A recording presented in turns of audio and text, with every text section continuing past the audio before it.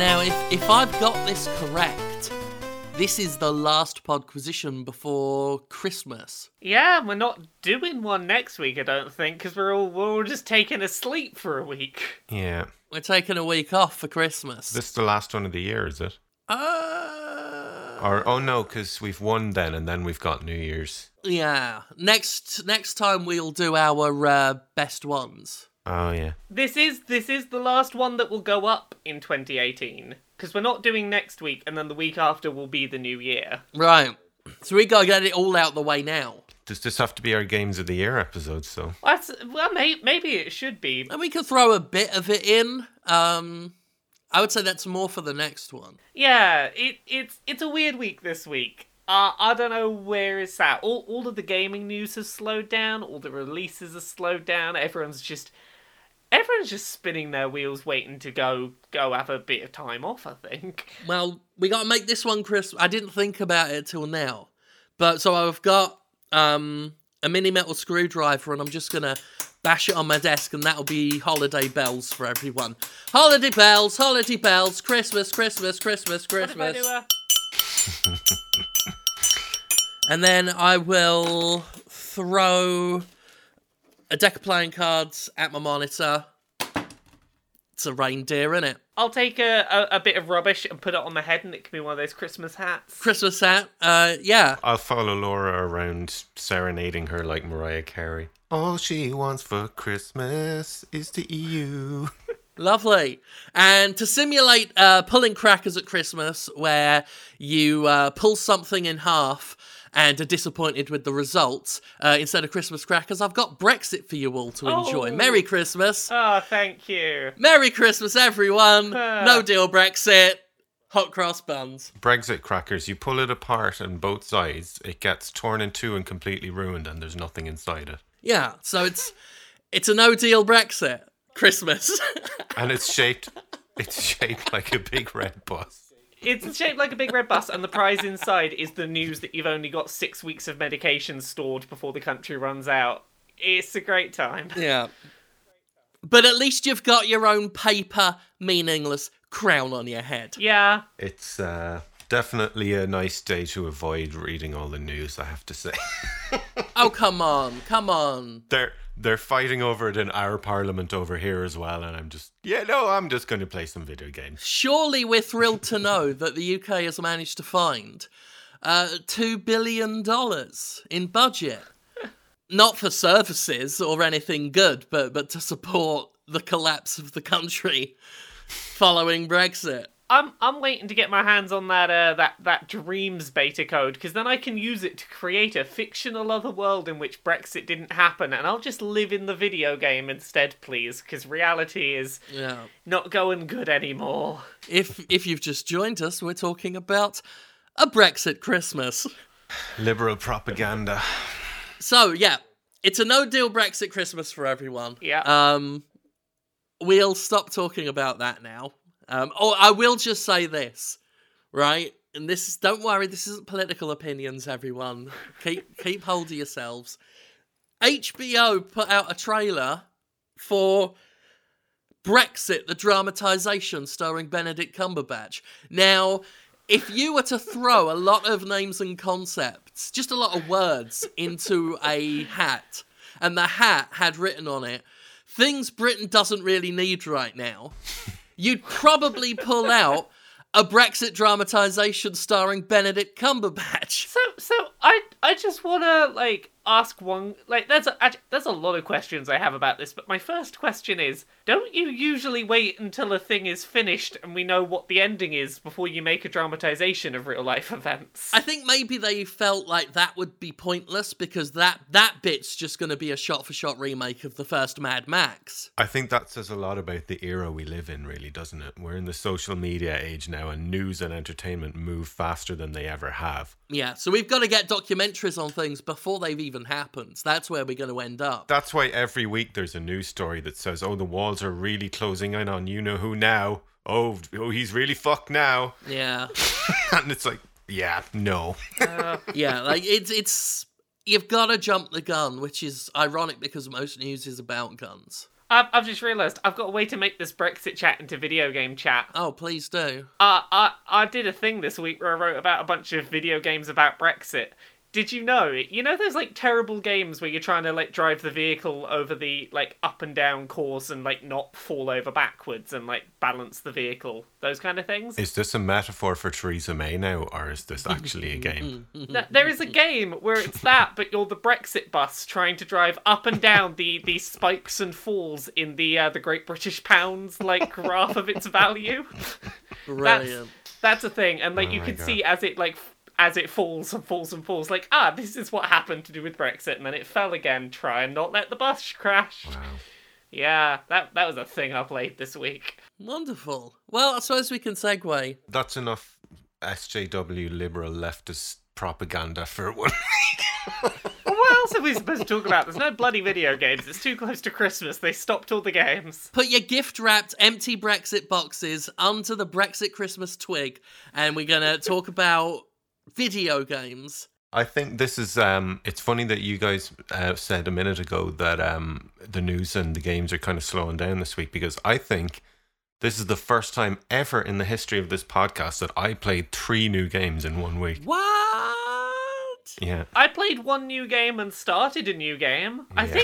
I think Gav might have played the most new games this week. I think so. Yeah, I only played 1 new game. That is definitely a once-off. Well, do you want to kick us off with one then, Gav? Do you want to tell us about one of them games, what you played? Well, Jim played one of them, you played another one of them, and then I don't know if either of you played Ashen, did you? I've not touched Ashen. Oh no, that's on my to-do list. I keep forgetting. It's on my get round to it while I'm off work list. Ashen's nice, it's a good time. It's a very dedicated Dark Souls clone. I don't think it's unfair to say that, seeing it has exactly the same control scheme and mechanics as Dark Souls and similar level designs and things.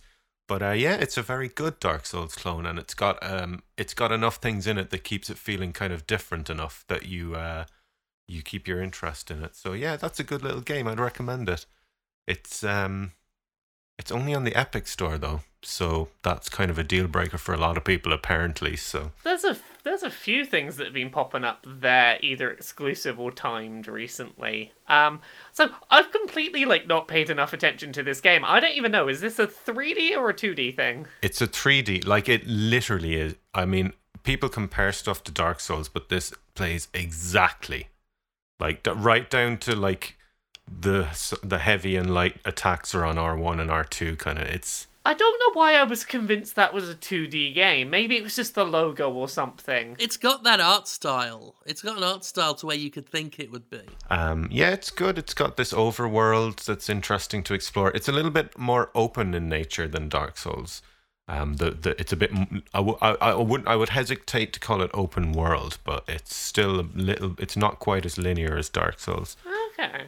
It's a little bit easier because you always have a companion with you. Like if you don't have a co-op partner, you have an AI. And what's interesting is the AI will change to another person, but the game won't tell you that it's doing it because it still looks like the same NPC from the village, and you go on missions together.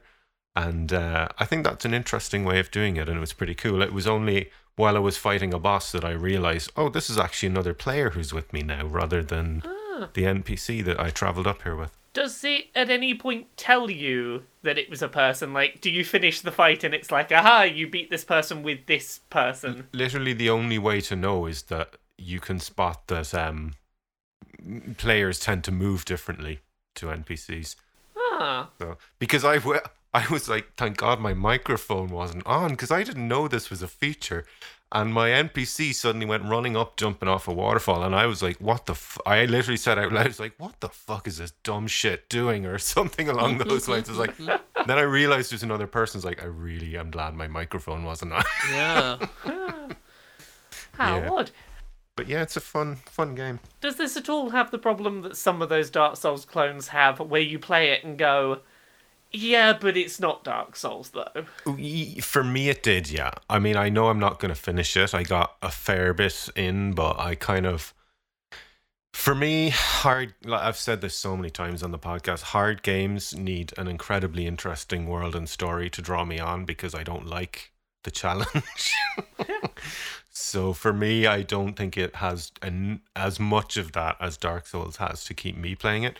But for people who enjoy that aspect of FromSoft games, they're probably going to love this game. I can empathize with that needing a narrative hook sometimes to get through a tough game. Like, it's why I was so praising of Celeste when it came out earlier this year. Like, the narrative was there to keep me pushing through, but yeah, I might have to give it a go if it's just Dark Souls-y, combat-y stuff. I've been very curious. I'm going to have to get it downloaded after we're done here because I keep meaning to, but I've forgotten. But yeah, I'm up for it. I'm always going to give a Souls-like game a go. Yeah. I'll always give it a try.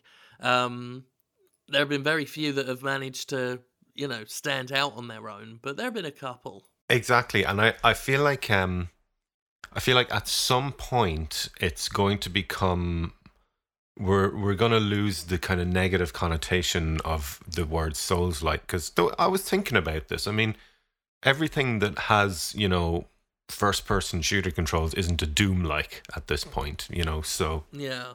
I think the thing that needs to happen is you need, 3 or 4 competing franchises that all do that gameplay style well. And at that point it becomes this is a genre, this isn't just people cribbing off this thing. Yeah, exactly. And I think, the good Dark Souls clones are still so few and far between that they are the exceptions rather than, here's another example of the genre. Yeah. And this one, it's kind of a meme these days that everything is the Dark Souls of this and that, but this truly more than any game I've seen. I mean, it's everything in it is just Dark Souls with a different name. Like you have the equivalent of your Estus flasks that replenish. If you die, you go and pick up your souls, or whatever they call them in the game. The big difference is that you have a hub area, which is like a little village, and as you go through the game, you build up this village, and more NPCs come to join you in the village. And it starts bringing the world starts to feel more alive. I think that's really cool. It definitely has a very different atmosphere to Dark Souls. It doesn't have the kind of bleak, oppressive, sad atmosphere that Dark Souls had. It's a little bit more cheerful. So, yeah, I recommend it. It's pretty good. All that hearing you talk about that has made me think about is that I still really want to play Code Vein when it comes out next year, which is that Namco Bandai. Is that the anime one? It's the sort of emo anime looking one. Yeah. I'm that was fun and was very Dark Souls. I'm still excited for that one. I want to try that one out. But cool. Huzzah! Video games. I played one this week. What Jim recommended to me last week and thought was going to be my jam. I picked up the Hex since last week, and I have a lot of feelings and thoughts about that game that I am still kind of trying to unravel. I'm glad you made the recommendation. I do not regret playing it. It was a very interesting use of 5 hours or so. Yeah. I feel like it could have been. There's a very definitive section at the end of that game that is everything kind of changes a bit and you do something different. And I kind of feel like maybe it would have benefited from getting to that a little sooner than it did. But all of the interesting stuff with how it plays with the player and the player's expectations was really good. I really enjoyed the way that they did all of these different gameplay styles with one control setup. I liked some of the interesting blending of lines, and I'm trying not to say too much about it to not ruin the experience. I think it could have done with maybe being just a smidgen shorter. I would agree with that, yeah. But I don't regret my time with it at all. That there was a point before you get to that last section of the game where things kind of really pick up. There was a little bit where I was playing mainly because I had invested time and wanted to know how it ended, not because I was necessarily loving the moment-to-moment of it. Yeah. But it did pick back up, and its ending was totally worth getting to. Yeah. I think it could have benefited from all of the... Because there are separate stories for each of these characters. And I want to say the first two moved along at a fairly decent clip, and the other ones were all really good, but didn't quite have the sense of pace that the first two had. I think a lot of the later ones could have done with being 15 minutes shorter each. You could have taken some stuff out of each one, yeah. Yeah, you could have cut 10-15 minutes out of each, and I wouldn't have been upset, and it probably would have helped the pacing. But that doesn't change the fact that, like... Here's the thing. I am willing to forgive a game that is a little iffy with its pacing when it's only 5 hours. Like, 5 hours is short enough that I can forgive a game that maybe wasted half an hour that it probably could have cut down. Yeah, yeah. For the ending it had, I will forgive it that pacing issue. And, you know, it says a lot that even if there are bits in it that are a bit slower, you are still compelled. You still want to know where the plot's going. One never feels like the plot itself is stalling so much as... I think there was just some elements of gameplay that they wanted to show off a bit more, even when, like, a bit after the point was made with it. Yeah. So they might have lingered a little bit on some of that, but, you know, I loved it. It is one of my favourite games, having played it now. I loved what it was doing and saying. But yeah, I mean, I can't disagree that certainly for some people it could outstay its welcome a bit, which is it's a rough thing for a game. Yeah. It's tough to balance that, like, giving people enough time and how much of that time might just be a bit arbitrary. The fact that that's my biggest complaint about it says a lot, and I've been thinking about giving it a second playthrough already, just because now that I know what's going on, I kind of want to go back and experience it without the mystery there, to see just how it feels when I'm not like, yeah, but I want the answers though, can you just give me the answers please, what's the answers, what's going on? There's another ending as well. There's a really convoluted, I won't discuss it here, but there's a really convoluted but thematically appropriate way of obtaining it that requires doing stuff outside of the game as well as in it. I've not seen it yet, but I'll have to give that a check out, and because I heard it adds a little extra context. Let me know if it's worth the effort to do, because I'm interested in doing a second playthrough, and I might pay attention to that. But yeah. So yeah, I checked out the Hex, and once again, you found a game that I was not disappointed by. You're pretty good at that, Jim. I'm you know, I sometimes see things and think people will like them, and I'm generally right. I'm generally right on my recommendations. You're pretty good at that. So Jim, what you played this week? What have I played this week? Mostly Hyrule Warriors. I've been going back to that because there's just a stupid amount of content in that game that only got more and more added to. The adventure maps alone have enough gameplay in them for an individual campaign in their own right. And in the definitive and the Switch version, there's like, God, I don't even know how many. There's one for, I think, each major entry in the Zelda series. And they're just full of different battles and tons of like costumes and weapons and stuff to unlock. And I'm still plugging away on the first one, really. I dug in a little to get the fucking rabbit from A Link Between Worlds as a playable character. They got some good characters in there. But yeah, it's just still a lot of fun. I played a lot more Smash and ended up with cards powerful enough to where most battles in that World of Light was a joke at that point. But yeah, that was still fun. I just haven't gotten back to Smash, but did some Zelda. Hyrule Warriors still fucking great fun. And then I played one that I know you'll have played a bit of. I didn't play much of it because I decided it wasn't worth my time, though I'm now getting curious again and want to sort of go back and see if it was as boring as I remember it. But Below, I don't know if any of you have played Below. Yeah, I played Below. It wasn't for me. Below expectations. Yeah, from the moment the game began with the longest fucking zoom in Right? I've ever. I thought my game was after crashing. I was like, is this a loading screen? What's going on here? I was I wasn't sure what the hell was going on.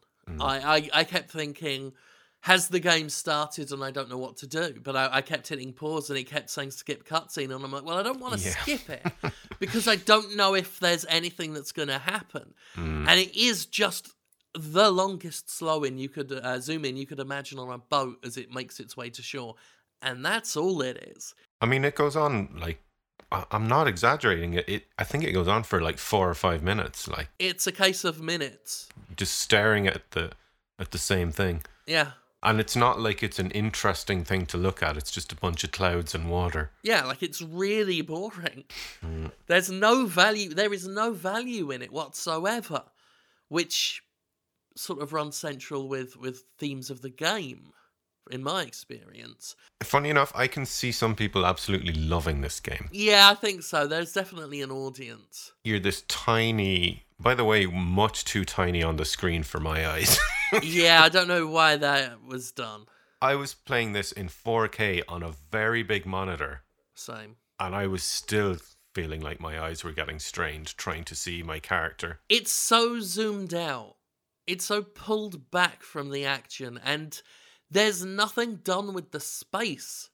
It's just wasted space on the screen. Black emptiness. Yeah, it doesn't add to the atmosphere in any way. You could tell that same story if you wanted just sort of this black bleakness outside of the action. You can do that on a much tighter frame than that. That's ludicrous. It's just so much wasted space. It's artistically, this feels bloated, even though it's got a very simple style visually.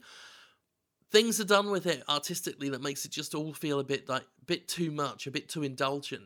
That boat ride at the beginning is really just a setup, I feel, for the rest of the game, which is we don't care how much time we waste. Yeah, and I mean, it's certainly different. I mean, well, I wouldn't play many roguelikes, so maybe it just feels different to me. And I don't know if I liked or disliked how much they let you find out for yourself, because there's literally no tutorial in this game at all. You're just dumped in and you have to make your own discovery in how to play the game and how to get through it, and you're not told that when you die you have to start the entire game again. Yeah. That the first time that happened, I was walking along and I was instantly killed by a spike trap. Same thing. And I kind of laughed. I was like, "Oh, you got me, game," in a kind of affectionate way. And then I respawned back at my boat, and I was like, "Oh, yeah, no, I'm not. So I don't find it so endearing now." Yeah. And I think the worst part about having to start from the original position, even though you can get a few shortcuts and stuff, I think the worst thing is that it's boring. There's nothing that happens between the boat and where you last died. Like, maybe some enemies might respawn, but I didn't even see much of that. When I went through again, everything felt like it had been cleaned up. So it's just walking slowly from the boat back to where you died with nothing going on. And this is also maybe an unfair criticism of the game due to its nature, but for me, I'm just so fucking done with having to constantly eat and drink and monitor meters in games. Yeah, survival meters are so done. I'm so fucking tired of it now after this year. You know, let me just play the game. Yeah. And I realize that's an integral part, so it's probably not a very fair criticism, but just for me, I'm just sick of that kind of stuff now. I think it's fair to say, especially considering Below had such a long development time, that I think it's worth pointing out that there are these, rather obnoxious survival meters, because it shows you what was vogue when this thing started. And now, because it took a while to come out, it now feels old-fashioned. If it had come out sooner, it might have gotten away with that a bit more. But no, when I saw I've got water in my inventory, Oh yes, there we are. There's the stomach icon draining. That's like the 4th game I played this year with those mechanics, and Yeah. I don't know, none of the ones I played this year seemed to do it in a way that felt good or... Well, it doesn't add to anything. Yeah. It doesn't add to the fun. I'm like, to me at least, there's nothing much fun about, like, there's a reason why you're watching, Dexter or something, and they don't stop and have a shit halfway through the scene. You don't see Michael C. Hall at any point say, "Oh, sorry, I've got to go have a shit." I think it was Burniston, the sketch show from Scotland, that's parodied that. They did a soap opera that involved characters having to stop and take a dump. But there is a reason we don't do that, and it's the same reason why it's not all that fun to juggle hunger and thirst and sleep meters all the time in a lot of games. And light. Your light runs out as well. And light, yeah. Like, if you can't make that entertaining, you are really just wasting people's time. Between that and Fallout 76 and We Happy Few and what's the one where you're stuck in the icy mountains called? The Long Dark? The Long Dark. Between those 4 games this year, I'm just so fucking done with food and drink meters. Yeah. I just don't want to be pestered. Yeah. It's like having a child. Yeah. For some reason, I didn't mind it in Fallout New Vegas. Maybe because that game gave you a shitload of carry weight and it was easy to eat and stuff. There are some where it's not so bad. Where, if they drain at a sensible rate and there might be, I think that was one of the few things We Happy Few did okay, where it was, you're not going to die, but you'll be a bit worse at shit. You keep these full, you get bonuses. So there's an incentive, like a material incentive to do it, not just constant negative reinforcement. That was one of the few competent things We Happy Few did. But yeah, there's so many of them, and so few of them add anything to the experience. Yeah, it's a nice looking game, I have to say. When you put your face right up into the fucking screen, like 2 inches away, it's quite a good looking game. Yeah, it's got a nice minimalist art style, a nice lighting effect and stuff like that. Yeah, it's just so far away. It's everything visual is so far away from the player's perspective, and yeah, it's not just visually. The whole game is full of empty space, it feels to me. It's just a lot of waffle. You know what game is gorgeous that came out this week? I do know. Gris? I don't know how it's pronounced. Gris, I think, might be right. It's Spanish for grey, I read, so... Yeah, so Gris? Gris? Someone Spanish can tell us how to pronounce it. Yeah. Is that good then? Because I looked at it and was like, do I need another emotions platformer? Do I need this one? I'm not terribly far in, and so far, what I can tell you is, it's an absolutely gorgeous emotion platformer.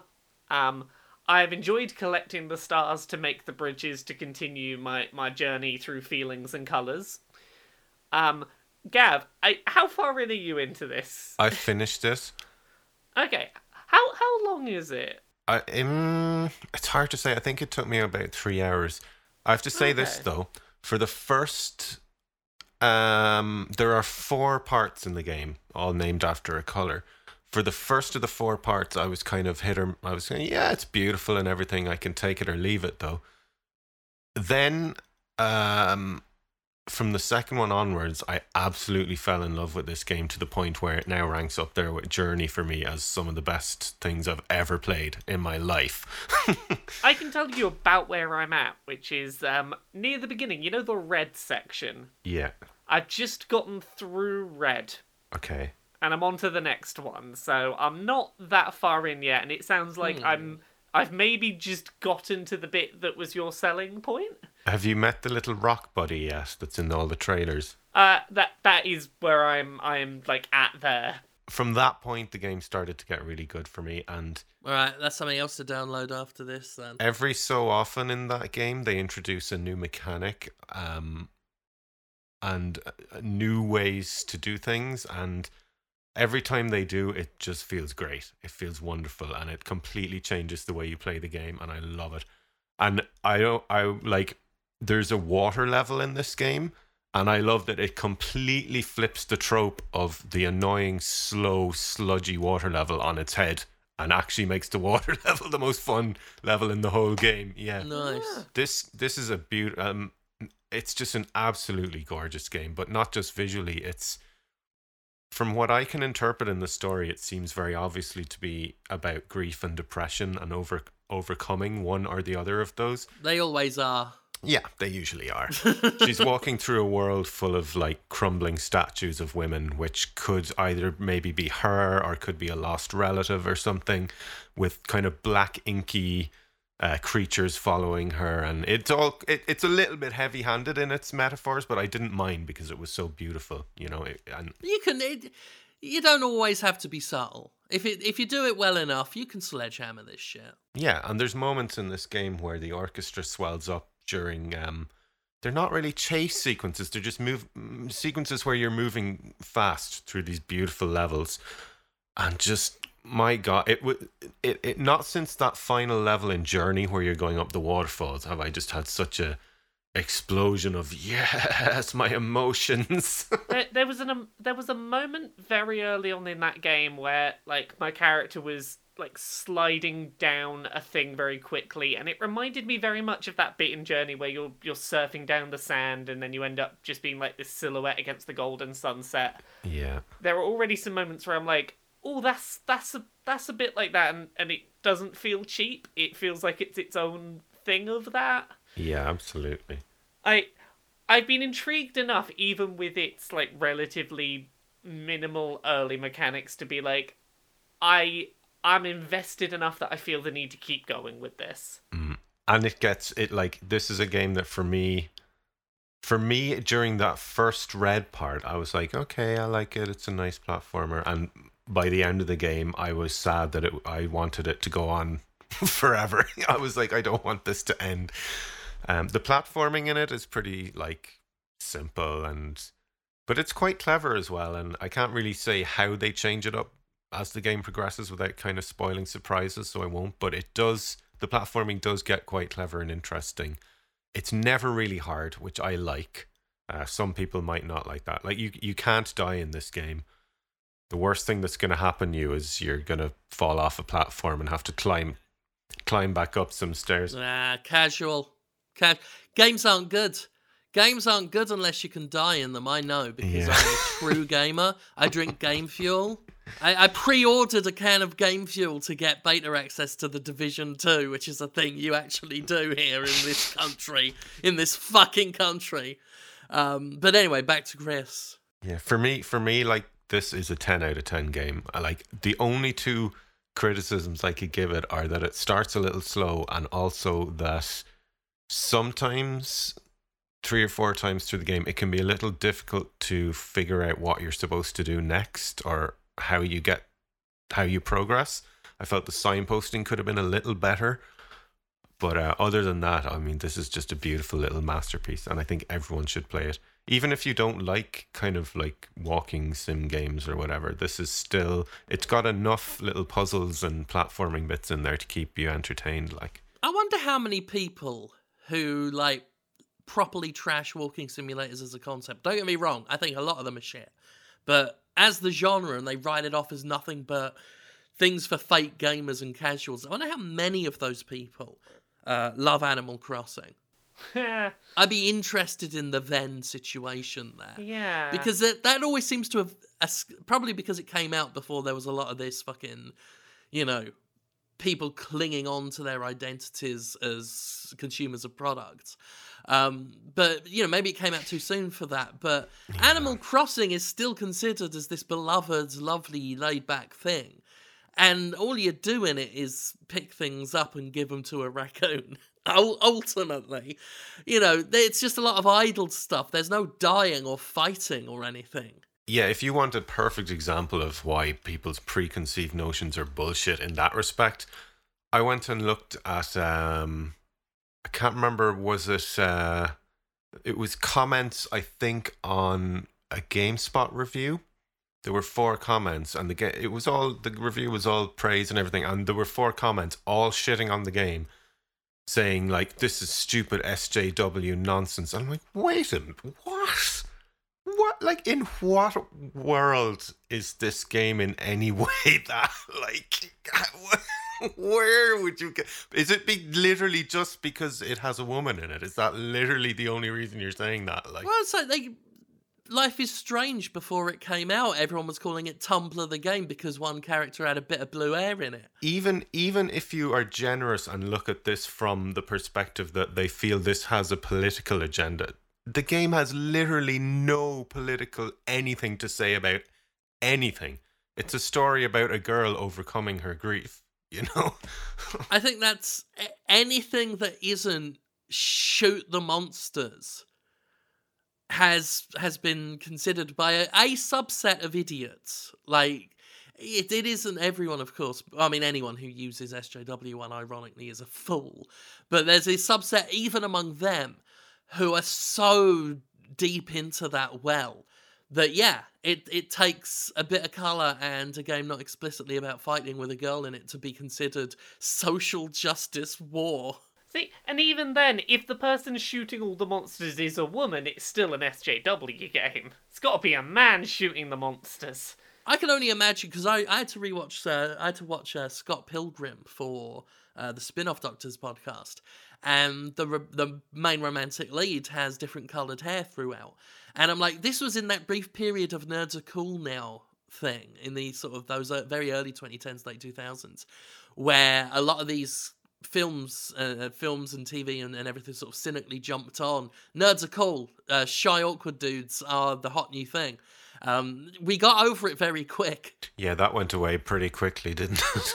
But I'm just imagining now, like people considering how Tumblrific the movie would be for having a romantic lead with coloured hair. Because in that brief period, it was, and I said this on the other podcast, that for a brief period, it was, oh, hey, cool. Vaguely nerdy girl with different coloured hair. How wonderful. And then it was a few years later and it was vaguely nerdy girl with coloured hair, get the fuck out of my games. You know why that turnaround happened so quickly? It's, oh, there are girls, they like the thing that we like, oh, you don't like me because I only like you because you're some weird trophy that I can aim for. Well, now you're not allowed in the club anymore. Well, that you know what? That's all Scott Pilgrim's about. Yeah. You go back and watch it, and it's... I said this on the other podcast, I think that's where incels came from. Because they watch something like Scott Pilgrim, where it's like, I can not only be the awkward shy nerd, I can also be a total dick. Because that's all Scott Pilgrim is in that film, is a complete dick. And get everything I want in the end. He's a dick who's just like, you've got nice coloured hair, you're mine, please. No personalities or interests shared between the two of them. There's no reason for the relationship to happen other than she is a video game prize. And I think that caused problems when people realised life didn't work that way. You know who else is a complete fucking dick, and I only realised it watching it as an adult, is Ferris Bueller. That guy's a fucking sociopath.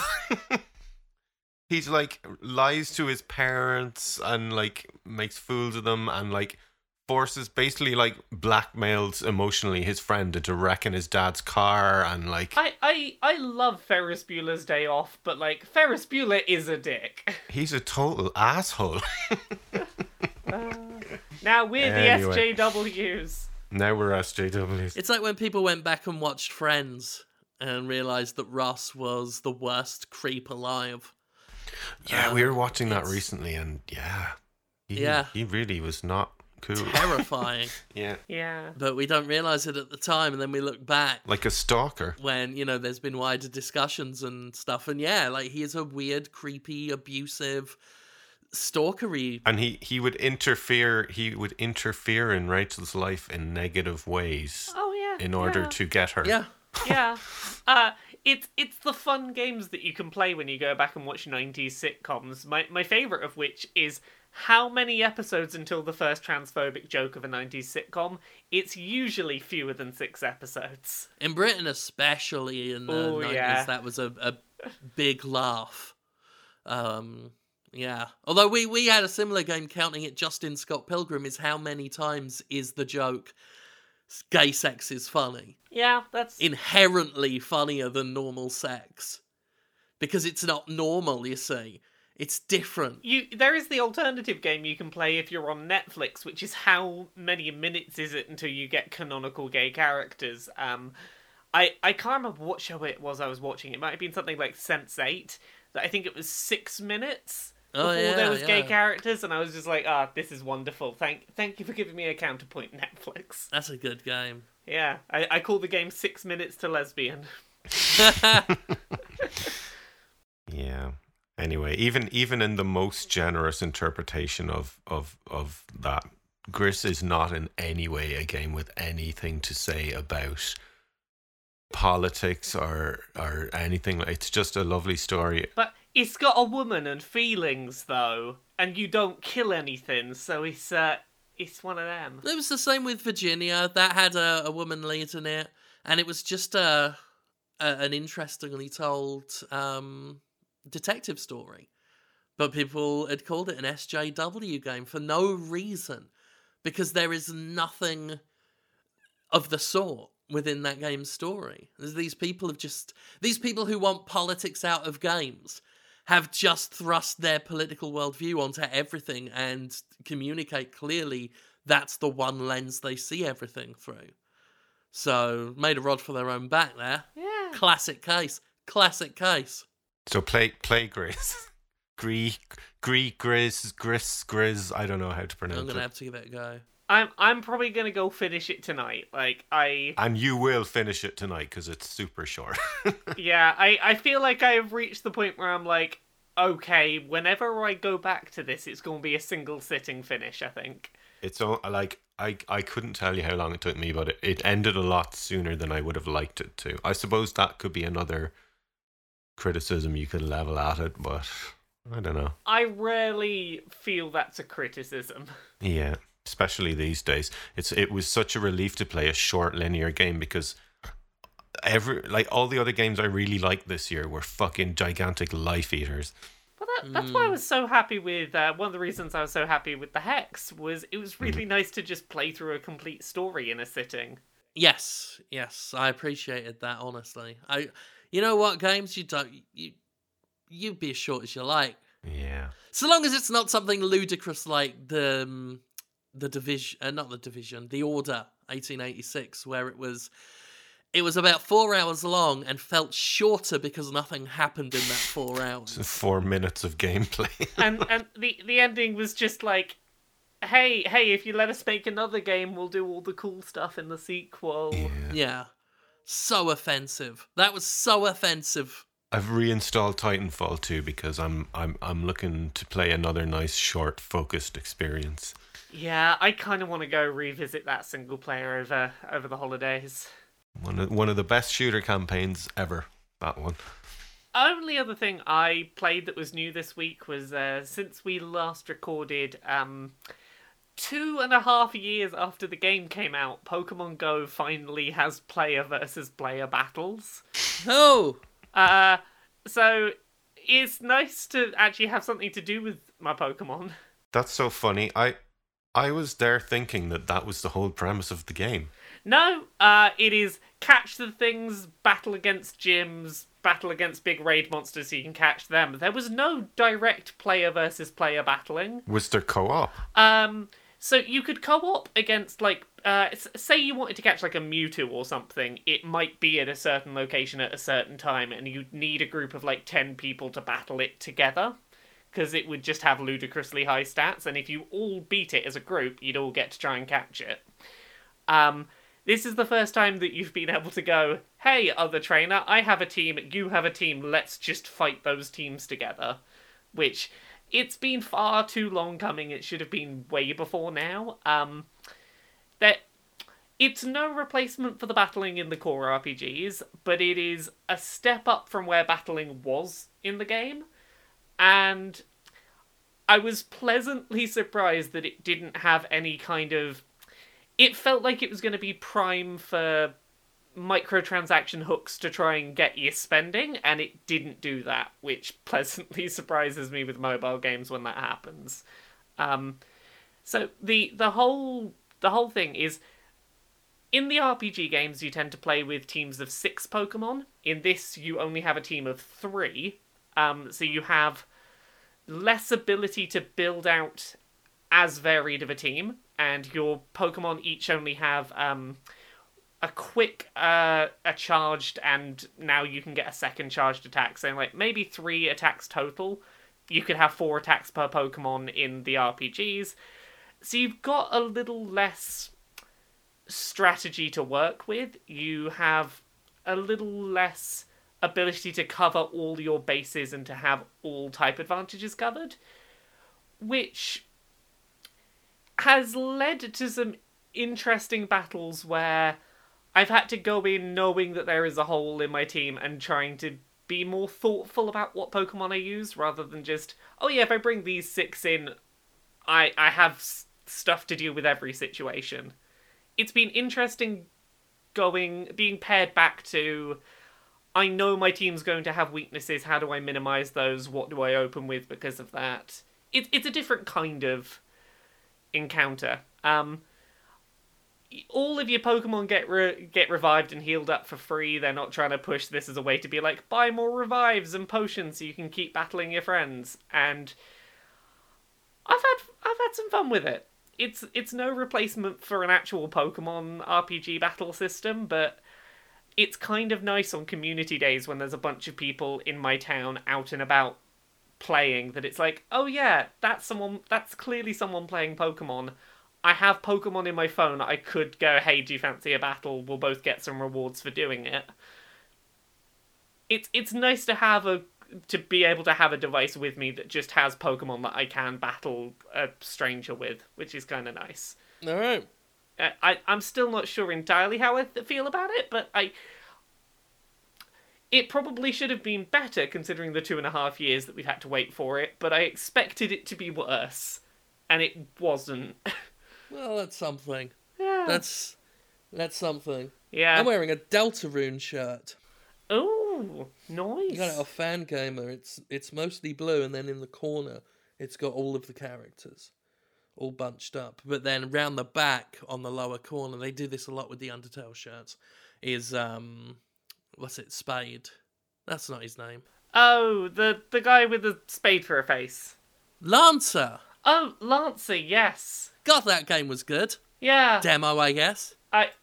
It's still one of my favourite things from this year, because again, it was like a 2 to 3 hour thing. Yeah. That I could just play through and it was done, and I felt like I'd experienced a thing. Fucking great. Fucking great. Came out the same week as The Quiet Man. About the same length of... they took about as long to play as each other. Oh, have you gone and replayed that yet with the dialogue? Hell no. I'm really tempted. I want to know. I'm more curious if there's I'm curious if there's a video version of it on YouTube where I can just watch the cutscenes, because... Yeah. I want to know. Yeah, I paid my debt to society. A couple of bits of news we had this week. Kingdom Hearts 3 is not meant to come out until the end of January, but there's retail copies out there already. Oh yeah, the Mafia stole them, or at least someone with Mafia connections. Someone with Mafia connections stole some copies from a production facility or something, and cutscenes are starting to get out there. I'm just picturing Paulie from The Sopranos now, playing Kingdom Hearts and yelling at Donald Duck.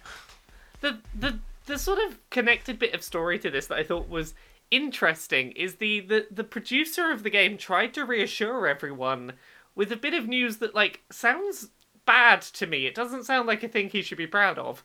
Apparently the ending of the game and all of the interesting narrative cutscenes that could be spoiled are not actually on the disc. Of course they're not. You can play the game, but you won't get that ending cutscene that explains everything unless you have an internet connection. That'll be part of the 50 gigabyte patch. Yeah, so he was saying it as oh no, don't worry, they can't spoil the ending. They can't spoil the ending. The disc that you buy doesn't have an ending on it. Like, oh no. Oh dear. Yeah. And the other bit of news we got this week was, and we've kind of had this story pop up a couple of times, but it's happening again. People that made dances in the 80s and 90s are pissed off that Fortnite is making money off those dances. Oh, yeah. This made me wonder, what is the legalities around copywriting choreography? So, I'm not like a full legal person, of course. Here's how I understand it. When copyright law around dances was originally set up, it was very limiting in what you could copyright as a dance move. You could copyright a lengthy series of moves all strung together, Yeah. but you couldn't create an individual single move and copyright it out of fear that it would stop, like, if someone did that move accidentally as, like, part of a transition between moves or something, they'd get in trouble. That sounds similar to music in that, like, you couldn't exactly copyright a techno beat. Yeah, but you could do a whole song. Yeah. However, the problem comes in that when that copyright law was created, those copyright lawyers were never picturing a world in which a dance could be reproduced, like a dance move could be reproduced in 3D and sold as a packaged product. As a microtransaction. Yeah, and I can kind of understand the argument from the people who were upset about their dances being stolen, where it's like, yeah, okay, copyright law probably doesn't protect them, but I can understand why they're like, this is a thing that I popularized that you are now packaging and, like, selling without any credit. That being said, several of the examples that, like, are currently trying to sue Epic over this may have just stolen the dances themselves. The guy who plays Carlton, who does the Carlton dance from Fresh Prince of Bel-Air, Yeah. there is video footage of him saying that he stole the dance from two other people. He claims that video is in jest, but that's probably not going to help him. That's not going to help him in court. I think the problem with copyright law is it's more about just who has the rights and the legal clout to defend them, Yeah. rather than who actually came up with the shit.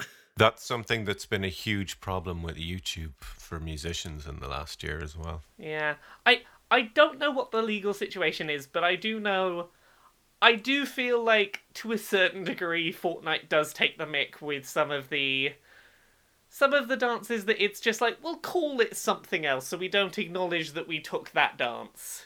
Yeah.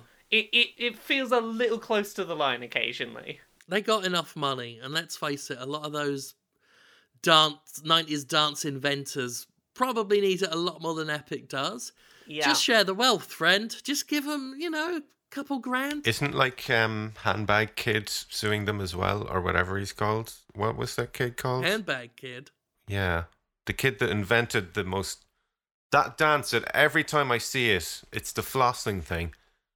And every time I see that dance, it's like, it is literally physically impossible to look good or cool doing that dance. So, yeah, the kid who invented the flossing dance that is a big Fortnite emo is also suing them. Yeah. He is another situation where, like, he doesn't really have he may not have the legal rights to it because there are videos from 3 years prior of some other group doing that dance, and he may just have stolen it from them. I can't remember if it was Colbert or one of the other ones, but they were doing the flossing dance. I saw a video of it. I was like, please stop. Please make it stop. The fact that I not only can't do that dance, but have never attempted to do that dance, I think tells me that I'm no longer one of the youth. I've not tried to do the popular youth dance. I've got to have a look at this. Some of these things just pass me by now because I'm so... You've definitely seen it. It looks like, I don't know what, it looks like someone standing in a bus and holding on to, like, things on both sides as the bus wobbles around and they're trying to keep their balance. Oh, I've seen Carmella's done that.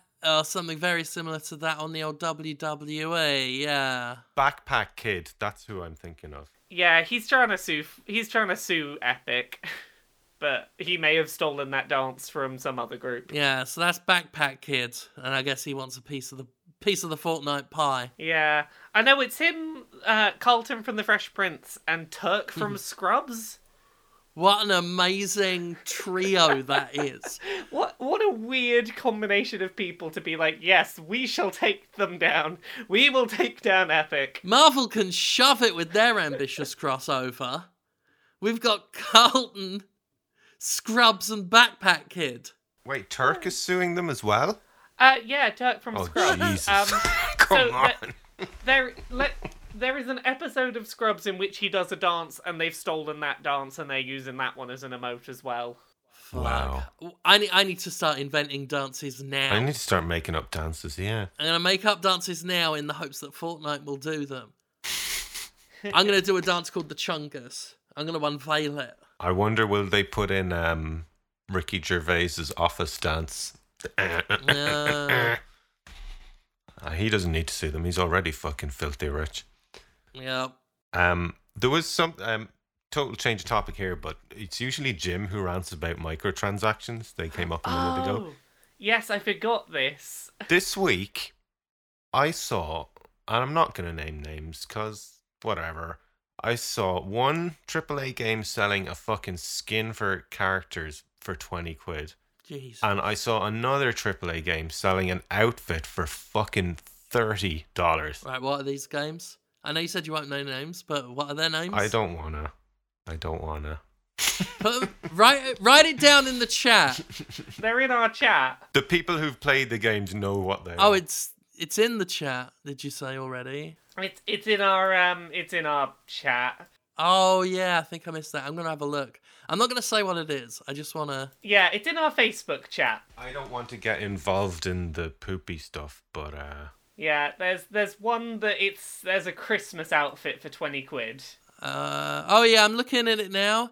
Oh yeah, that makes sense. Yeah, and a $30 to $40 outfit. Yeah, that makes sense. Greedy. God, the game industry is so fucking greedy. I don't really have anything to say about that other than fuck that. yeah. And I don't know who is going to spend money on that, but apparently people did. So of course they did. Like, that's half the price of the game to buy a fucking coat and a hat and a pants. That's just drained all the energy out of me. I'm done. This industry is so fucking wretched. Wretched. Yeah, well, I'm going to look on the bright side. It still had some really great stuff this year, and I can't wait to do. For me, it's hard to pick my top 5 this year, and that's always a good sign. Yeah, I'm excited for when we come back after the break of a couple of weeks in the new year, because I'm excited to talk about the things I loved this year. Also, one more thing. Given developers' abuse over Spider-Man because they didn't put a fucking costume in the game, Jesus Christ, get over yourself. Oh, they wanted... What was it, the Sam Raimi Spider-Man outfit? I can understand being a bit disappointed about that, but giving developers abuse over something so petty as that, when they made literally one of the best open world games of all time that you probably all loved playing, and there's 30 costumes in the game now? Yeah. I don't know. That seems really silly giving them abuse over that. Yeah, that's not on. I didn't know that was happening, but I shouldn't be surprised. Yeah, they apparently want the Raimi suit, and yeah, wanted and asked for it. Cool, go for it, and sure, yeah. And even if you're disappointed, fine, and tell the devs, oh, I would have liked that, but I saw them sending it's not that big of a deal. Really angry, hateful messages, and it was like, oh, come on. I mean, I was put out that Mysterio wasn't in it, and I love the fuck out of Mysterio, a ludicrous amount. And I was very disappointed. And I voiced that disappointment in my video, but I didn't then go after anyone. And I dare say I was a lot more aggrieved. Anyone who wants a Sam Raimi suit, they don't know how lucky they've got it. They don't think about the modern Mysterio fan. Well, if you've got, I'm sorry, if you've the time and energy to be that pissed off over something like that, then I envy you. Yeah. You know? If that's the thing, if that's the worst thing going on for you, then fucking hell. And you never know what's going on with, they might not be able to acquire the legal rights to it, or there could be anything going on, so give it a rest. Yeah. Idiots. Although, I like to think most of our listeners, that doesn't apply at all. No, I'm not talking to our listeners. But, we got to voice these frustrations out. God, I'm very grumpy and negative today. What's wrong with me? You gotta get all the grumps out so that you can have a nice holiday. So you can enjoy your no-deal Christmas. Well, it's not. We're staying in the EU. It doesn't matter to. Well, it does matter to me because it fucks us as well. So. Well, that's the problem. Even if people aren't living in the UK, it's a no-deal Christmas for everyone. Noel Edmonds is the only one cleaning up. Why is he back in the news so much lately? Was he on some reality? I saw he was on. Is he back in the news? I'm very disconnected. He was on like some reality show or something, I think. I've had to use Daily Motion to watch Vic and Bob's Big Night Out because I love Reeves and Mortimer, and I'm thrilled that watching the new shows they've been doing, they haven't lost a step. It's so hard to find, especially like comedy that rose to a lot of prominence in the 90s. It's hard to find them still all that funny, but they're doing new stuff, and it's still fucking brilliant. I think it's just because there's such a simplicity to what they do. I have to say, I have no idea. Are they the two kind of guys who do the Chuckle Brothers, or? No. Vic Reeves and Bob Mortimer did The Smell of Reeves and Mortimer and Shooting Stars. Comedy double acts do sketches and the like. Chuckle Brothers are a children's show. Although my mum said she hated Vic Reeves and Bob Mortimer because they basically were children's presenters that got ideas above their station in her head. But no, I think they're brilliant. Bang Bang It's Reeves and Mortimer is 6 episodes of pure fucking art. Reeves and Mortimer. I'm just going to see if I recognize them. Kind of recognize them, but yeah. Wow. Yeah, it's funny. Most British TV shows made it here at some point, but I don't remember ever seeing that one. I mean, they're very well known in the UK, but they do have their humour is very distinct and not for all audiences. I don't think many in the US will have heard of them. Yeah, but I think Bang Bang It's Reeves and Mortimer is on YouTube. That's well worth checking out. Well, anyway, I was just saying that it's hard for me to stay in tune with the UK and its culture. Mm-hmm. And I just have to hear scribs and scrabs about, Inside Number 9 is a show. And it stars people that I, used to be big fans of, but I never see their stuff over here. And then I can track it down and know where it is. Inside Number 9's a hell of a show and all. If you want my ideas of what I've been watching from Britain, there you go. I just said. Fuck's sake. So anyway, I don't know if anyone else has anything to add to today's proceedings. No, just sorry, audience, for being so fucking grumpy today. Oh, that's right. Most of them turned off during the Brexit bit at the beginning. So we will not be here next week. We're going to take the week off for Christmas, for Crimbo. It just seemed easier that way. Our normal recording day will be on Christmas Day, and, we got places to be. We've got families to spend that with. Yeah, we're not social ghosts yet. I don't have to do my other podcast that week as well. I'm going to do a whole week where I don't actually do any work. Fuck. I don't remember the last time I did that. You will enjoy that. I was trying to do that this week, but it didn't really work out. There are some days of the week where I say I'm going to try it. It's the old cliche of creative work. You're never really working, but you're never really not. Yeah. But then there are definitely times where you definitely are. You are definitely working some days, yes. Oh, Jesus, yeah. That reminds me. I have to plug my album before we go. Oh, yeah. Oh, we'll do the plugs, yeah. Well, I just wanted to let people know. No, we're not going to be recording on Christmas Day, for God's sake. No. Or Stephen's Day, because I have to go to a party. He's got to go to a party. So we'll take that week off. Still got Jimquisition and everything. I never miss those. But we will see you next, week after next. And we'll talk about year-end. We've got year-end stuff to do. Yeah. And I'll have the Jimquisition Awards up this Monday. Oh, cool. Will you have your worst of awards up as well? The Monday after that. Monday after. Cool. Yeah. The one people actually talk about. Well, they claim they want positivity. I always prefer your best of one. I picked them out today, so I think it's a nice little list. But while people are waiting for that, Laura, how can people get to your things? Me and my things. You can find me at Laura K Buzz pretty much everywhere. Laura K Buzz on Twitter, YouTube, and Twitch. You can find me Monday to Friday, 9 to 5 at kotaku.co.uk, where I've been doing a bunch of end of the year features recently. I think we did, what did we do today? Games that you forgot came out in 2018 was one. We had most ridiculous things in games in 2018. I completely forgot that that Trump's dick looks like a toad. Forgot about that. Yeah. Other than that, I'm on Dice Funk. It's a 5th edition Dungeons and Dragons podcast. I'm on seasons 3, 4, and 5. They're all self-contained stories. I'm on a podcast called Queer and Pleasant Strangers, where me and my partner Jane Magnet do silly skits and try and make each other have a bit of a giggle. And I've got 2 books, Uncomfortable Labels and Things I Learned from Mario's Butt, that you can get by going on Google and searching for them. Alrighty, and Gav, you did mention Level 9 Yes. album. Yes. Tell us about it, please. Level 9 is my new album. It features every single song I made this year. So that's 16 in total with one extra little bonus track in there. And it was professionally remastered from all the original versions. So everything sounds lovely and warm and fuzzy now. And let me see where it's currently the second top seller on Bandcamp. Not the top, it's the second top seller on Bandcamp. That's not good enough. So go and buy it. Because the last 2 albums I put out were the top seller on Bandcamp. So I want that again. So go buy my shit because it's fucking rad. We can do better than this, people. Come on. Every time I say that on Twitter, by the way, about how great my music is, there's some guy who tells me stop being so egotistical. And I'm like, no, sorry.